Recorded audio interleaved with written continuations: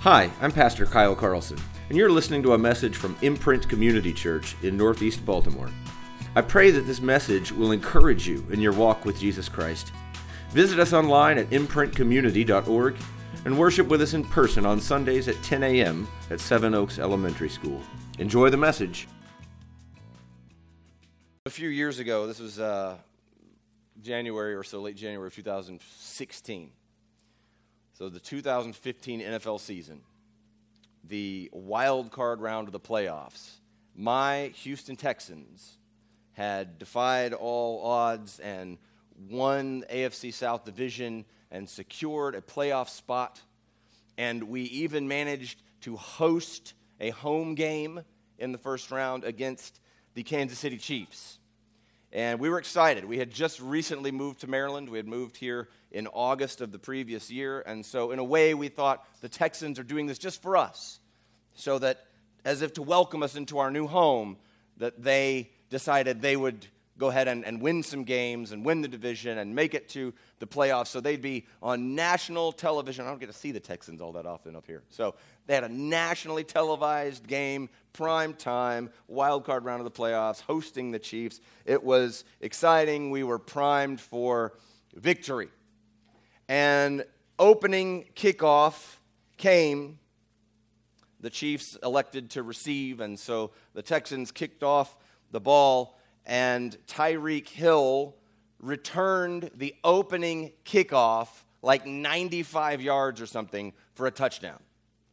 Opening kickoff of the game.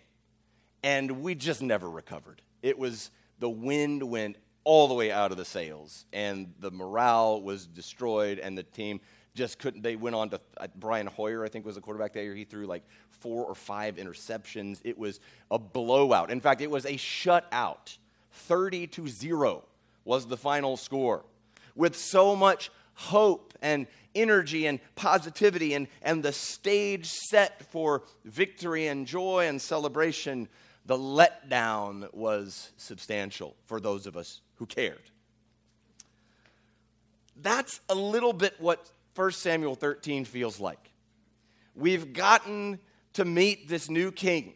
In chapter 11, Israel's new king has fought valiantly against the Ammonites, and he rescued the helpless Israelites from their hand. In chapter 12, Samuel has led the people in covenant renewal, reminding them of God's covenant with them and his promises to bless their obedience. And it looks like that they're ready to go. Everything is going so well. And then chapter 13 happens. Then the kickoff. So the passage, the chapter is structured as something like a Philistine sandwich. There's Philistines pressing in on the front end of the chapter, and then there's Philistines pressing in on the back end of the chapter, and then in the middle, verses 8 through 15, there's some drama that unfolds between Saul, the king, and Samuel, the prophet. And because of that structure and because of the nature of the content, that middle portion is the most important. It is the emphatic content of this chapter. So the pressing Philistines provide the context for the drama that unfolds, and things don't go as we might hope. So the first few verses, we see the Philistines gathering. Let me read for you the first 4 verses of chapter 13. Saul lived for 1 year and then became king. And when he had reigned for 2 years over Israel, Saul chose 3,000 men of Israel. 2,000 were with Saul in Michmash and the hill country of Bethel, and 1,000 were with Jonathan in Gibeah of Benjamin. The rest of the people he sent home, every man to his tent. Jonathan defeated the garrison of the Philistines that was at Geba, and the Philistines heard of it. And Saul blew the trumpet throughout all the land, saying, "Let the Hebrews hear." And all Israel heard it said that Saul had defeated the garrison of the Philistines, and also that Israel had become a stench to the Philistines. And the people were called out to join Saul at Gilgal. Gilgal, you might remember, is the location of the covenant renewal ceremony that took place in chapter 12. Gilgal is a special place. And in fact, it's the place where when Saul was first anointed king in chapter 10, that Samuel had told him to go to Gilgal and wait for me 7 days, and then I will come and tell you what to do. So Gilgal has special significance as a location for the leadership and spiritual identity of the people. So Saul is at Gilgal, and he's called the people to himself. Verse 1, there's trouble in the transmission of the verse and the translation of the verse. When you read it in the ESV, it sounds very strange to think that he's only been king for 2 years, and things are going to go downhill very quickly here. Many of the earliest manuscripts don't even have this verse at all. And places in Acts and others refer to Saul's reign as being 40 years. So we're not sure exactly what to make of this verse. Nobody knows exactly what to do with it. So everyone kind of goes, that verse is hard. We'll just kind of keep moving. So we know that Saul's reign was longer than only 2 years. It may actually be very early in his reign. In fact, it kind of seems that way, just given the context of the story, that this happens. Or it could be that the narrator here is sort of speaking almost metaphorically about the immaturity of Saul, as though he were only a 2-year-old king. We're not sure exactly what to make of that, but it doesn't affect what happens or the shape of the story in any way. So after that introduction, now we meet a guy named Jonathan.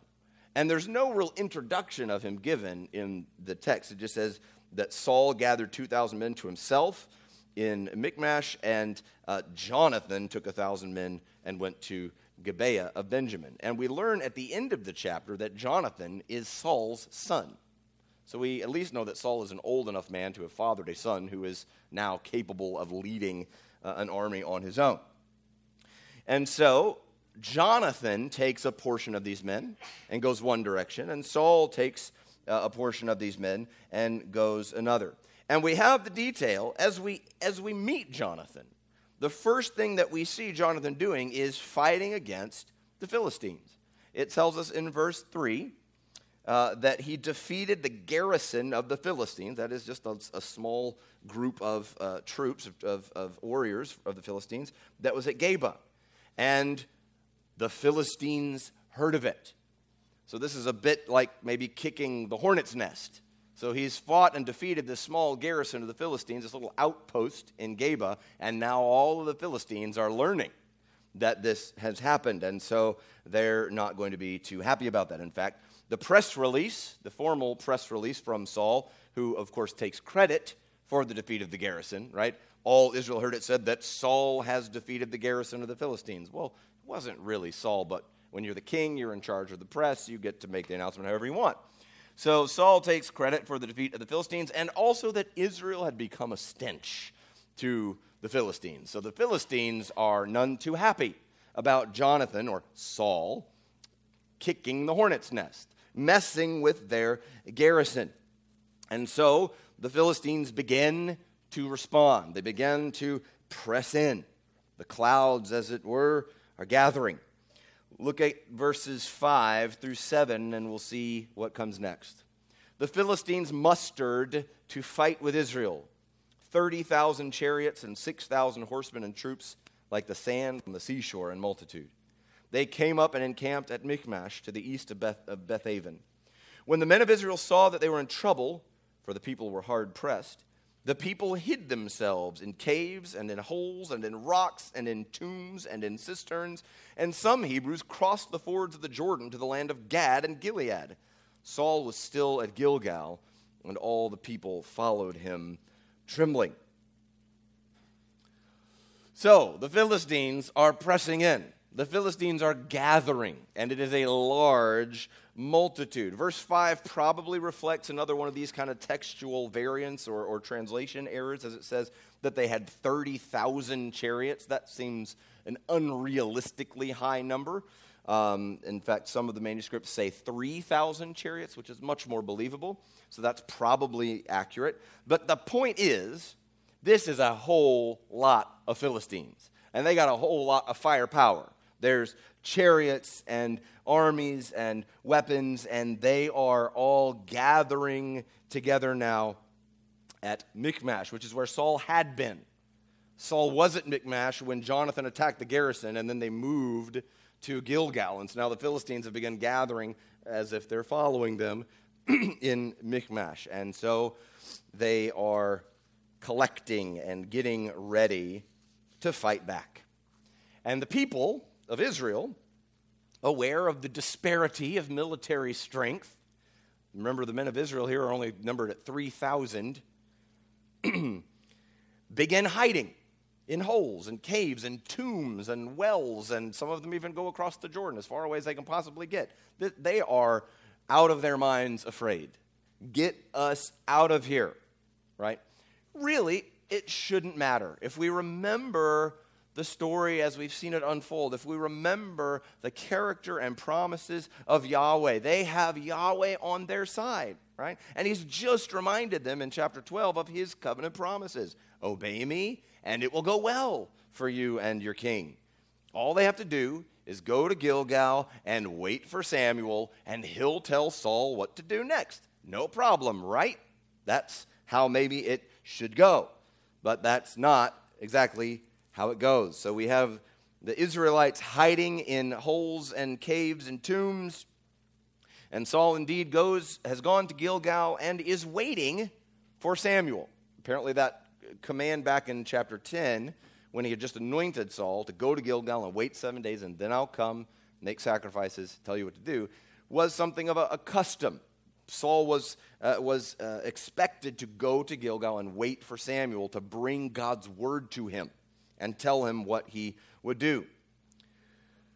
So the drama between Saul and Samuel unfolds in verses 8 through 15. And let me read these verses for you, and then we'll unpack these together. He waited 7 days, the time appointed by Samuel. But Samuel did not come to Gilgal, and the people were scattering from him. So Saul said, "Bring the burnt offering here to me, and the peace offerings." And he offered the burnt offering. As soon as he had finished offering the burnt offering, behold, Samuel came. And Saul went out to meet him and greet him. Samuel said, "What have you done?"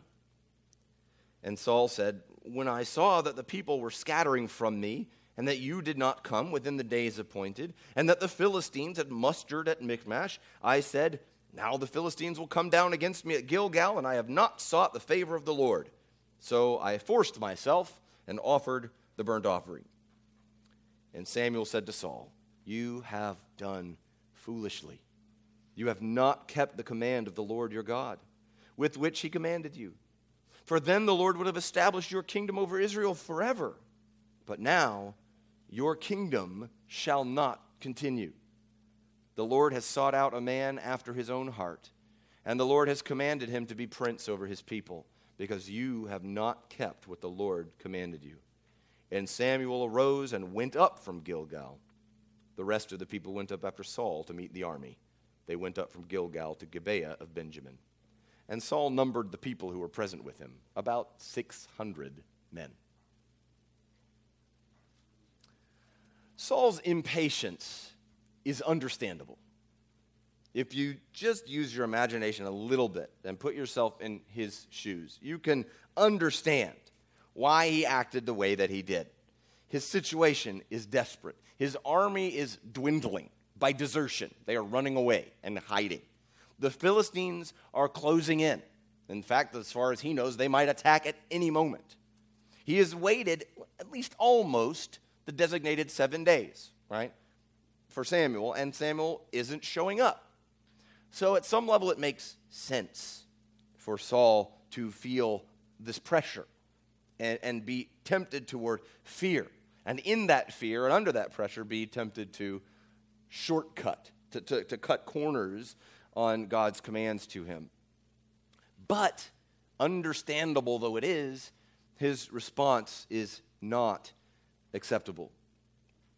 God does not look permissibly or leniently on Saul's disobedience. Why? I think it's because Saul's willingness to cut corners and to violate the word of God when strict obedience is inconvenient, reveals something about his heart. He's already forgotten, or rather rejected, his place under the authority of God. I'm the king after all. I get to do what I want, right? You remember in The Lion King, Simba, as a young cub, had this attitude about growing up to be king, where it would just be anything he wants to do, he can do exactly as he pleases. He was talking with his father Mufasa one time, looking out over the kingdom, and Mufasa said, "Simba, there's more to being king than just getting your way all the time." And Simba went, "There's more?" Like, that's all he can imagine. Being king means I get to do whatever I please, right? The whole universe is at my disposal and my command. And maybe Saul has a bit too much Simba in his view of the kingship, and he's forgotten that God installed him for a very specific purpose, and under the authority of God by the word of his prophet Samuel. And he gave him the job to fight against the enemies of Israel. He has gotten a bit big for his britches, it seems. In the 16th century, James VI of Scotland had a habit when he would go to church of rudely speaking with some of his friends and people that were there while the preaching was going on. So somebody a pastor was up preaching, and he would just be up in a gallery chatting away, just disrespectfully disregarding what was going on. On one occasion, he was at a church where Robert Bruce was preaching, and Robert Bruce noticed that that King James was chattering during his sermon, and so he stopped for a moment and waited, and the king fell silent. And so then Robert Bruce resumed and began preaching again. And so did King James. He just kept on talking. And so Robert Bruce stopped and waited, and the king fell silent again. And so he began preaching. And on the third time that King James committed this offense, Bruce turned to James and addressed him directly. It is said to have been an expression of the wisest of kings. When the lion roars, all the beasts of the field are quiet. The Lion of the tribe of Judah is now roaring in the voice of his gospel, and it becomes all petty kings of the earth to be silent. He said that to the king of Scotland, and then just continued preaching God's word. So Saul perhaps could have used something of that kind of reminder here, and indeed that is what Samuel gives him. Samuel rebukes him strongly. He asks him, "What have you done?" When he first arrives, Samuel says, "What have you done?" And look at his reply. In verse 12, he says, verse 11. "When I saw that the people were scattering from me, and that you didn't come within the days appointed, and that the Philistines had mustered at Michmash, I said, well, now the Philistines will come down against me at Gilgal, and I have not sought the favor of the Lord. So I said to myself, so I forced myself and offered the offering." So he begins listing all of the reasons that he disobeyed the command. Reasons go by another name sometimes, excuses. Saul's response is full of excuses.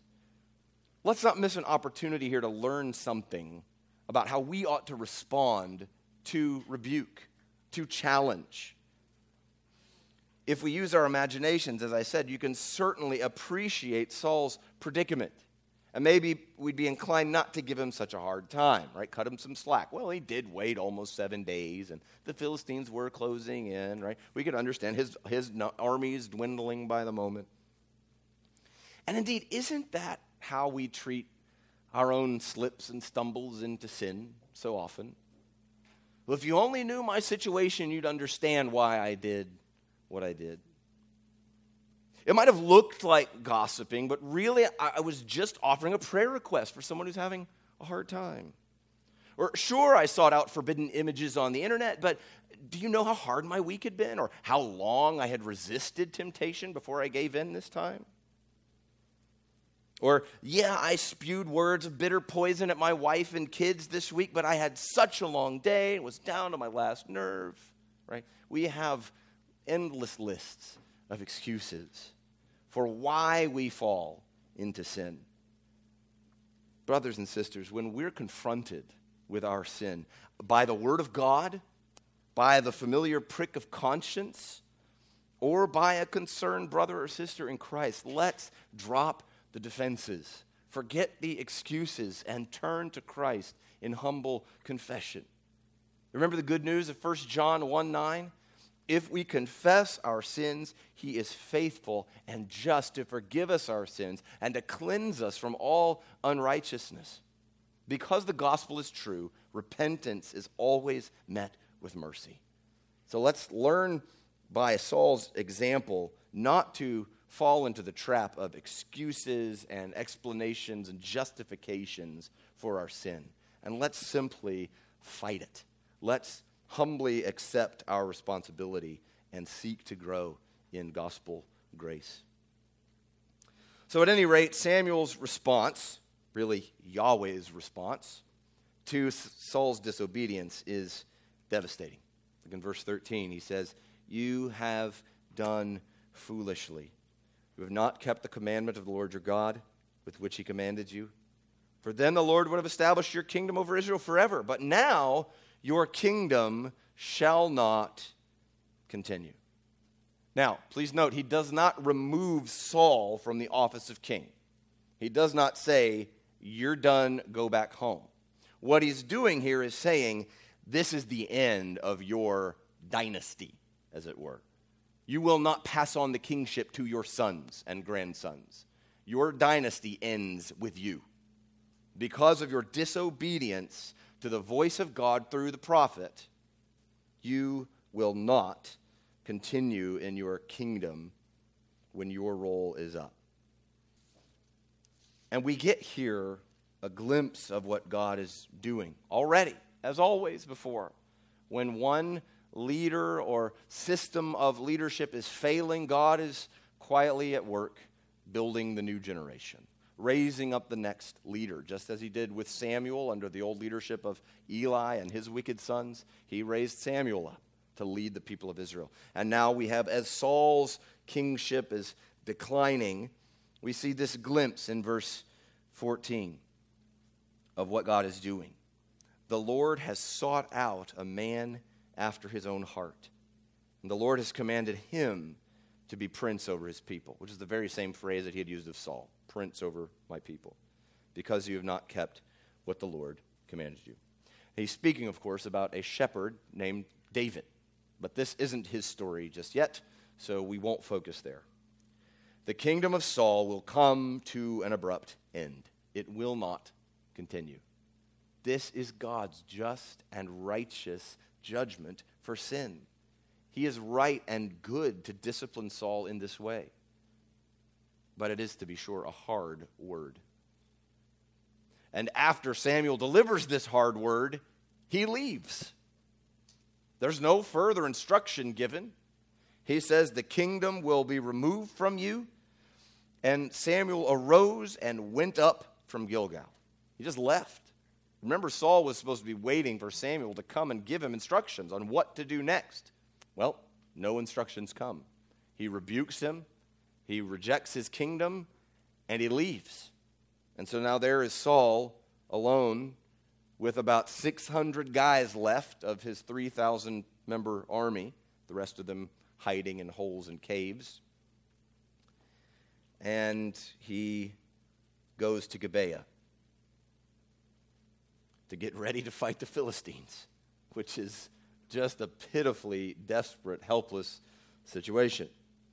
And so the Philistine sandwich concludes with the Philistines on the march at the end of this chapter, verses 16 to 23. They gathered at Michmash before, and now they are moving. Look at verse 16.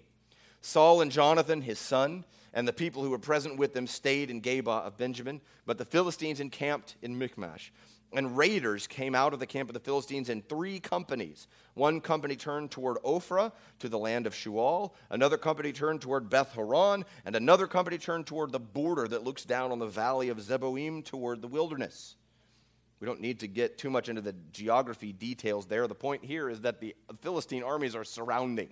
They are breaking up into companies and encamping themselves, prepared to do battle, to converge upon the 600 remaining guys of Israel and crush them.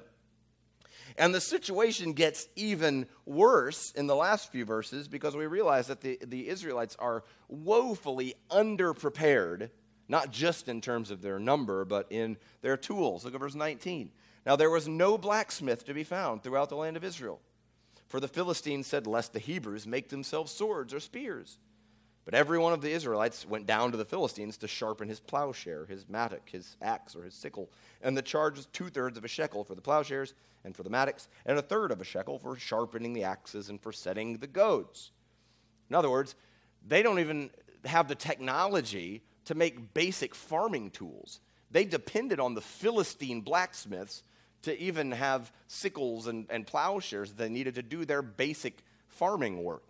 The Philistines have a monopoly on the kind of metal, probably iron, needed to make these tools and obviously to make weapons of warfare.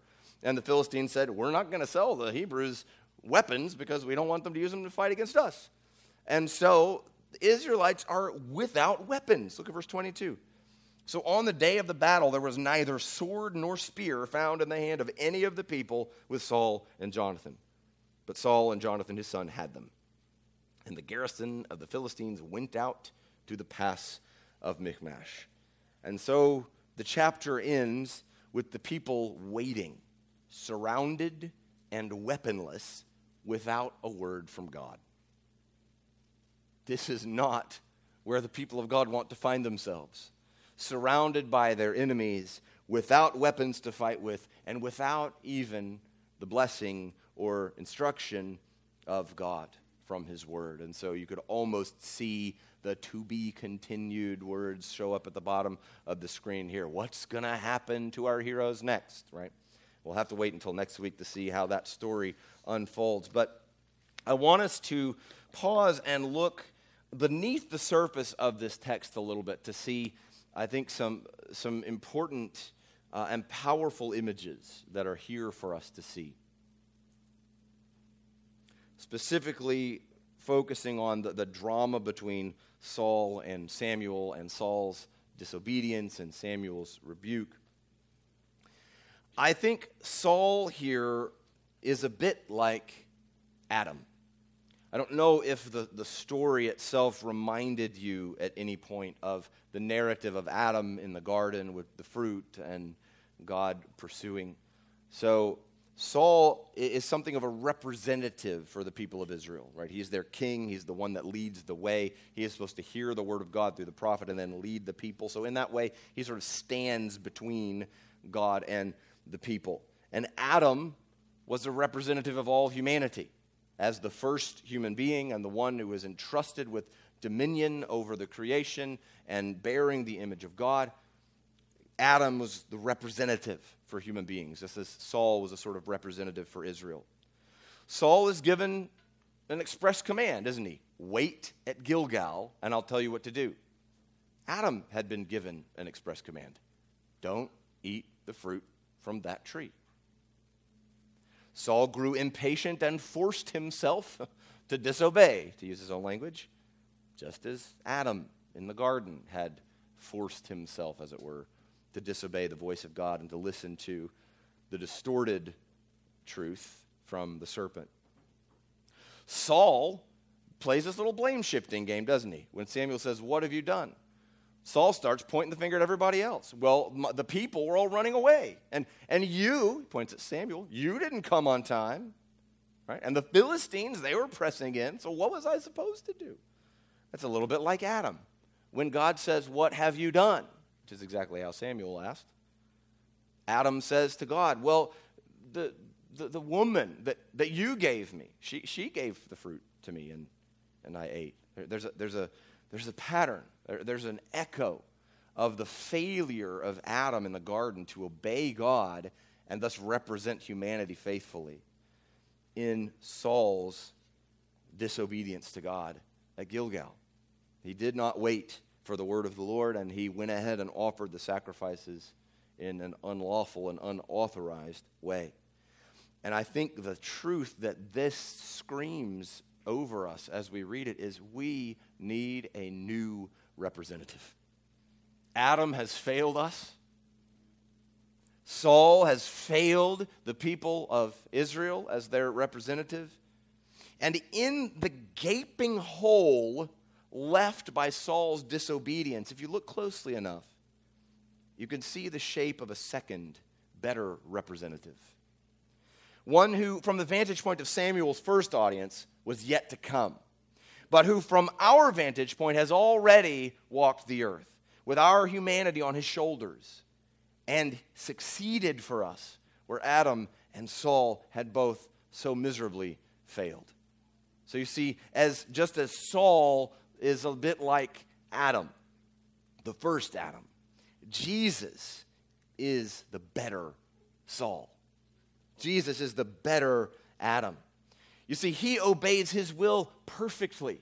Throughout the Gospel of John, he speaks over and over, I only speak what the Father gives me to speak. I only do what the Father tells me to do. The whole narrative of the cross as it unfolds in John's Gospel is all about the sovereign plan of God the Father unfolding and Jesus submitting himself to that plan. He was, as Paul tells us in Philippians 2:8, obedient to the point of death, even death on a cross. And his death on the cross and subsequent resurrection from the dead defeated the enemies of God's people once and for all. Sin, death, and the devil were decisively overcome at the cross. But you see, his death was only effective for us and our salvation because he had lived obediently in our place. If Jesus merely had to die, then there was no reason for God to stop Herod's slaughter of toddlers, of Hebrew toddlers. Jesus could have died as a toddler and succeeded in saving his people. But you see, he had to live obediently in our place. It's gloriously true that Jesus Christ died for us, but it's equally necessary and glorious that he lived for us. As he himself said, he did not come to abolish the law, but to fulfill it. Praise God. He fulfilled the law of God by living under it in perfect obedience, so that when he offered himself on the cross, he was qualified to be an atoning sacrifice for the sins of everyone who would call upon him for salvation, for your sins and for mine. So Adam was tempted by the serpent in the garden, and he buckled. He gave in. He failed. Saul was tempted at Gilgal by the pressures surrounding him and by the desertion of his armies to disobey the word of God, and he buckled. He grew impatient, and he did his own thing. He cut corners. He failed. When Jesus found himself in the wilderness, being tempted by the devil, he withstood at every turn. For 40 days and 40 nights, it tells us that he was tempted by the devil who came to him with all manner of false assurances. And if you'll just do this, I'll give you everything. If you'll just turn the stone into bread, right? He just continues to tempt Jesus to break the rules, to cut corners, just like Adam had done, just like Saul had done. But Jesus withstood. Jesus said, it is written. And with the word of God, he confronted the temptation of the devil. And when Jesus found himself in another garden, perhaps tempted to call the whole thing quits, to throw in the towel regarding the cross, the night of his arrest and the night before his crucifixion, he pleaded with God, if there's any other way, if it's possible, please let this cup pass from me. But he submitted himself to the will of God. And he said, yet not my will, but yours be done. Friends, we need a new representative, and we have one in Jesus Christ. He took up obedience where we had failed. And he took our sins to a cross and suffered our penalty in our place. And he rose from the grave to defeat death and the devil forever for all who would call upon his name. Just call upon his name. Trust in him. And you're his forever. Let's pray together.